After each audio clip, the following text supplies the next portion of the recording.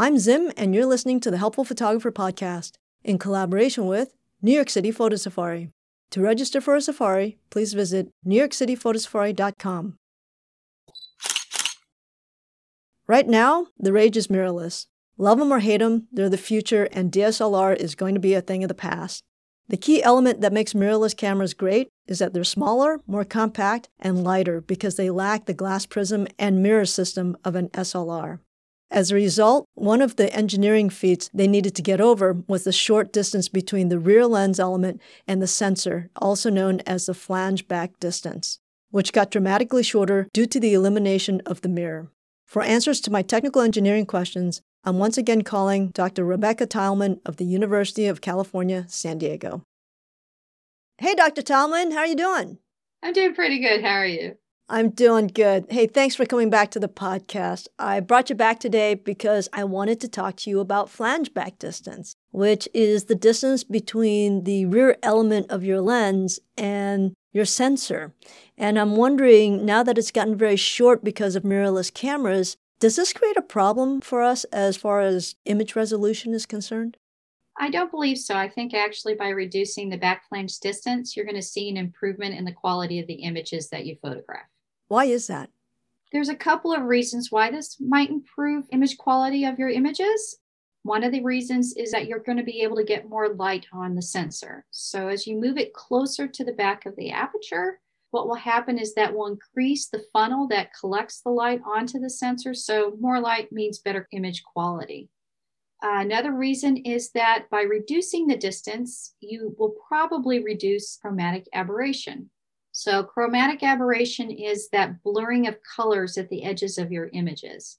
When we last talked, we talked about what is chromatic aberration, and that's basically whenever light passes through glass, it spreads it out into the colors that you have. Okay. Now, a good lens designer will build a lens to reduce chromatic aberration as much as possible. But what happens is the bigger the distance, the larger the spread. So a decent analogy of looking about this is if I'm holding a flashlight and you're standing 6 feet away from me, you'll see the pattern of light sitting in front of you, and it will be pretty small. Whereas if you step to like maybe 12 feet away from me, it will increase in size. And that's kind of like how chromatic aberration spreads. So by bringing the sensor closer to the aperture, that will reduce or limit the amount of chromatic aberration coming through your lenses. Okay, so as you increase the flange back distance, you're actually creating more problems with chromatic aberrations. And as with the flashlight, I'm assuming just what you said, as you decrease that distance, you're actually getting more light onto the sensor. You're getting more f-stops as a result. Is that correct? That is correct. I find that most of the professional lenses on the mirrorless side of things are the same size as they were in DSLR, which is huge. My question becomes, if I'm getting more light, why are these lenses so large?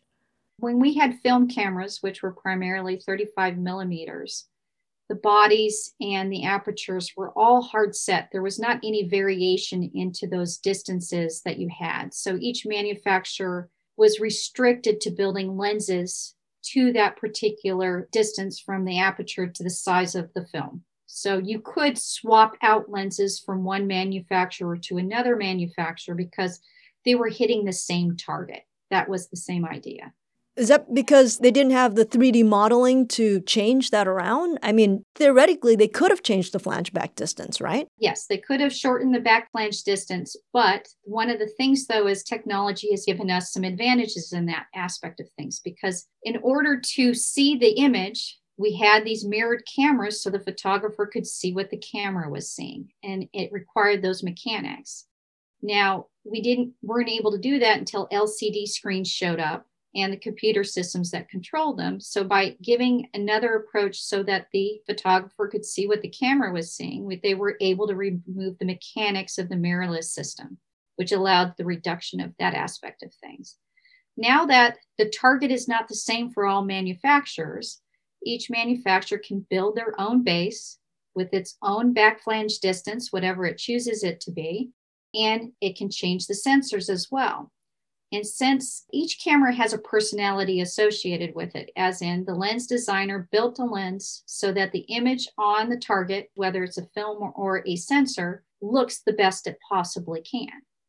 But when you change the distances from the back of the aperture, the size of the sensor, and what target it is, they have to build a new lens system to give you the best image on that particular camera sensor. So you will not see a reduction in the size of the lenses because it still has to do those balancing aspects to give you the best picture that you have. But it has more challenges because it's collecting more light. It's using more of the lenses. So they might be slightly heavier to address those challenges. So that's why the camera systems haven't gotten smaller. So this leads into my next question with regards to bringing DSLR lenses to mirrorless lenses. What's happening very often is that people are completely changing systems. So you have your Canon shooters moving to a Sony system, and that's about a $10,000 move to go from one to the other because you're getting rid of all your lenses plus all of your bodies as well. So to reduce this cost, what a lot of photographers are doing is they're buying an adapter to sit between their Canon lens and the Sony body. Or in the best case scenario, I suppose, with Nikon systems, you can bring your Nikon DSLR lenses to your Nikon mirrorless camera with a Nikon adapter. What are the problems here? There's two issues that might be associated with it.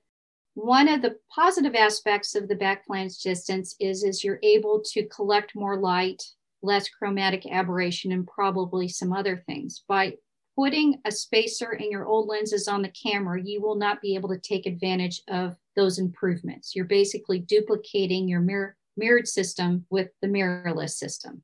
You're not going to get that aspect of things. The second issue is associated with, as I said, each camera lens and each camera has its own personality. How blurry is it? How sharp is it? Most of the modern cameras, I'm a casual photographer, and I noticed that there's some software things you can turn on and off specifically, which is, do you want to turn correction for spherical aberration, which is a blurriness in the image. Now, that software is unique to the lens you're looking at. So if they don't offer an option to you as a photographer about which lens system are you using, as in, was this lens designed for a mirrored base or was it designed for a mirrorless base? You might find that you don't see an improvement in the blurriness when you put the old lenses on the new camera base. Now, if the manufacturers were forthcoming on some of these things, they would give you an option to old versus new on which lens system that you have and upload the files appropriately for that. Well, if they were really good, they would basically bake in that algorithm into their new mirrorless cameras then.